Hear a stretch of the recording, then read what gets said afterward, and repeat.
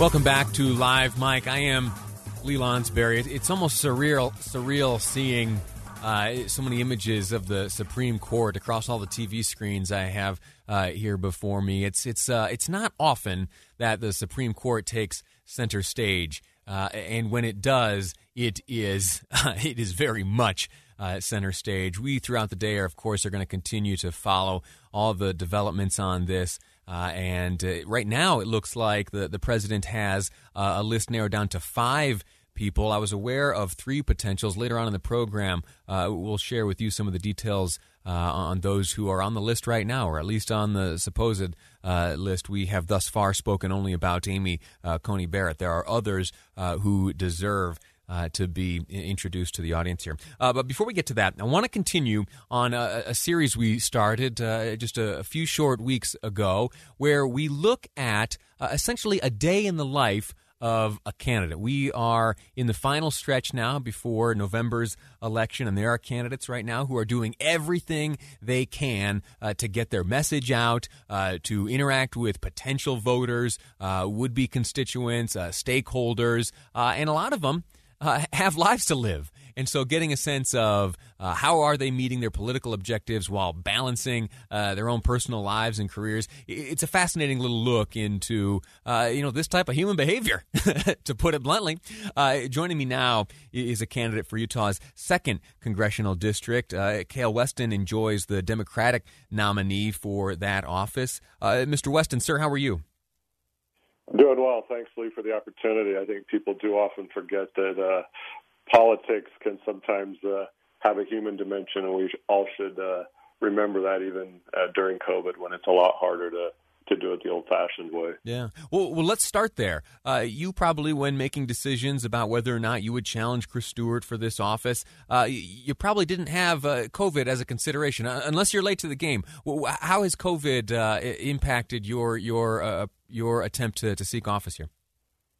Yeah, COVID hit, about halfway through our process of seeking the Democratic nomination. And I think what COVID did is just reinforce the importance of why my team and I, and we've got an amazing team and over 100 volunteers working toward the same goal, which is there's a lot of hurt out there. There's a lot of people who are 1 or 2 checks away from not being able to pay rent. There's a lot of concern about if you lose your job, you lose your health insurance. So those were pre-existing reasons to protect pre-existing conditions in our healthcare system. But COVID just, I think, has shown all of us how brittle a lot of our system is. And now that the pieces are around us, the question is how do we put them back together in a better place? So I think it's only reinforced the importance of what was already going to be a very important election year. What are your interactions with these potential voters looking like now? Are you doing like Zoom calls and such like that, or are you able to establish events where you can see folks in person? What's that like for you? Like today, talk to me about the potential voters you may interact with today. Well, I got an email forwarded to me from our campaign manager. It was from a voter who questioned why we were focusing on the Postal Service, and this voter basically said that rural voters don't matter and that we shouldn't be focusing on the Postal Service. So I get messages from people who disagree with me, but I usually try and circle back and start a conversation. The usual day is really there's no predictability to it. We have an early call, comms director, campaign manager at 9 a.m. And having been in the State Department for 11 years, 7 of those years were in Iraq and Afghanistan, so I got used to a lot of organization. And honestly, what I did in those places is a lot harder than running for Congress, but I believe this is one of the most important things I'll ever do. So then what usually follows is the to-do list. And, of course, the to-do list is always getting longer and longer and longer. But the rewarding parts are less the people that reach out to tell you what you're doing wrong and maybe the people who say, hey, I've been waiting for someone to listen. I've been waiting for someone to return my phone call or to return an email. And a lot of my time is actually doing the political due diligence of surprising people. I also deliver yard signs, which annoys our campaign team because it takes time. But I drive a 17-year-old truck, and when I'm out on the west side, I actually know the construction projects that are going on in a part of the district that I don't live. And when I'm delivering yard signs near the refinery, I think, geez, if voters smelled this every day on the east side, they would have a problem too. So I think it's a lot of trying to just meet voters where they are. That has to be through a lot of computer stuff right now, but it doesn't entirely have to be that way. And then finally, I'll say that we made a point in the spring, even before I got the nomination, to put a lot of mileage on my old truck. So we've done almost 5,000 miles across the district. And the district is basically half the state geographically, from Farmington all the way down to St. George over toward Big Water and up along Lake Powell through the beautiful Red Rock parts of the center part and southern part of the state, all the way up to here in Salt Lake City. Going back to the first thing you shared with us, that email you got from a staffer letting you know about a potential voter who invites you to leave the Postal Service alone because the rural folks don't vote anyway. Have you? Well, first off, did I characterize that correctly? And have you had a chance to speak with that person? And do you intend to? I'm about to. I literally just read it, right before I got on this call, so that's why it's on my mind. And what are you going to tell them? I'm sorry. What will you tell them? How will you respond? I'll say, hey, I hear you've got some questions about what we're focusing on in our campaign, and I'm curious, what issues are important to you. I mean, really, I believe politics is about listening, and, everyone always says they go on a listening tour, but I think in order to listen and understand, it requires deep listening. I think it requires reaching out to a voter that would be easily considered to be, well, they're not going to vote for me anyway. And like I said, if you're in rural Utah, I'll tell you, those post offices are probably the top issue.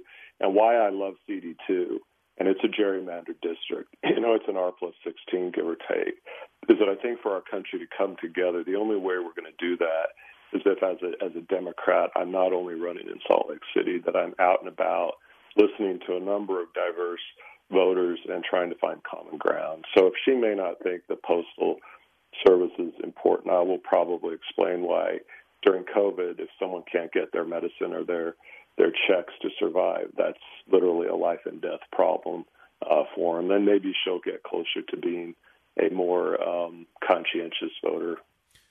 I'm going to ask you one last question, and if I'm honest, I'll admit up front that it's unfair to ask of someone who's seeking elected office in the House of Representatives, as the House really has no role in judicial nominations. But as a former communications director working for the United States Congress, I can tell you that I fielded a number of questions and received a number of questions I then had to pass on to the boss about issues irrelevant to the body. You have any thoughts about this new vacancy? Should the president be nominating this weekend, and should the Senate move forward with a confirmation hearing? Well, it's a relevant question. I believe the president's going to do that, and I believe Mitch McConnell is going to schedule a vote. Whether that vote happens before or after our election, I think is what's important. And I think some of the more moderate Republican senators, and we'll see if Senator Romney has a position. I'm not sure yet if he's spoken. I believe he has not. I believe that it's such a crucial election that, if there's an area where we ought not to divide even further, it's an issue like a Supreme Court nomination. And, of course, we've all read the quotes of people saying the exact opposite the last time there was an opening. So I'm a big believer in trusting the people, and I think this election is going to be a referendum on so many important things that we need to make sure that we are very deliberate and very fair in this process, and that it's not political with a capital P.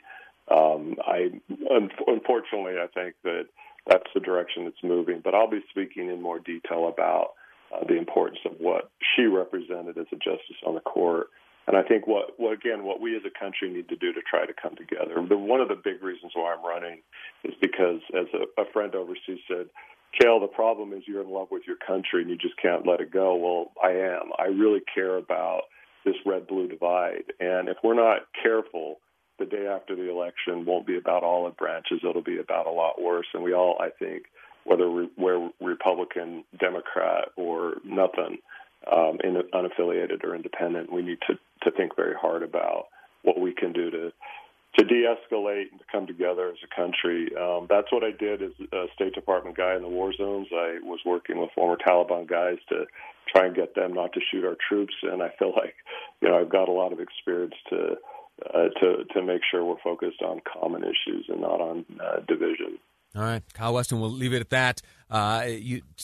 Candidate for Utah's 2nd Congressional District. Thank you for your time. Best of luck to you, all right?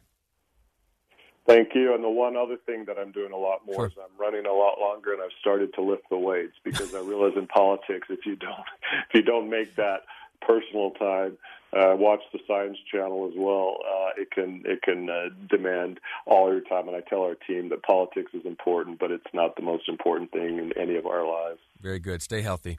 We're going to take a quick break. When we return, we're going to look back to 2017. There was a confirmation hearing, and Amy Coney Barrett, you know her. We've spoken about her. She's on the very short list and very well may be the president's nominee to replace Ruth Bader Ginsburg on the Supreme Court. But she is also a very religious woman, and that religion may have been used against her in 2017. She was able to overcome it. Will it resurface this go-around? We'll find out next on Live Mike. I'm Lee Lonsberry, and this is KSL News Radio.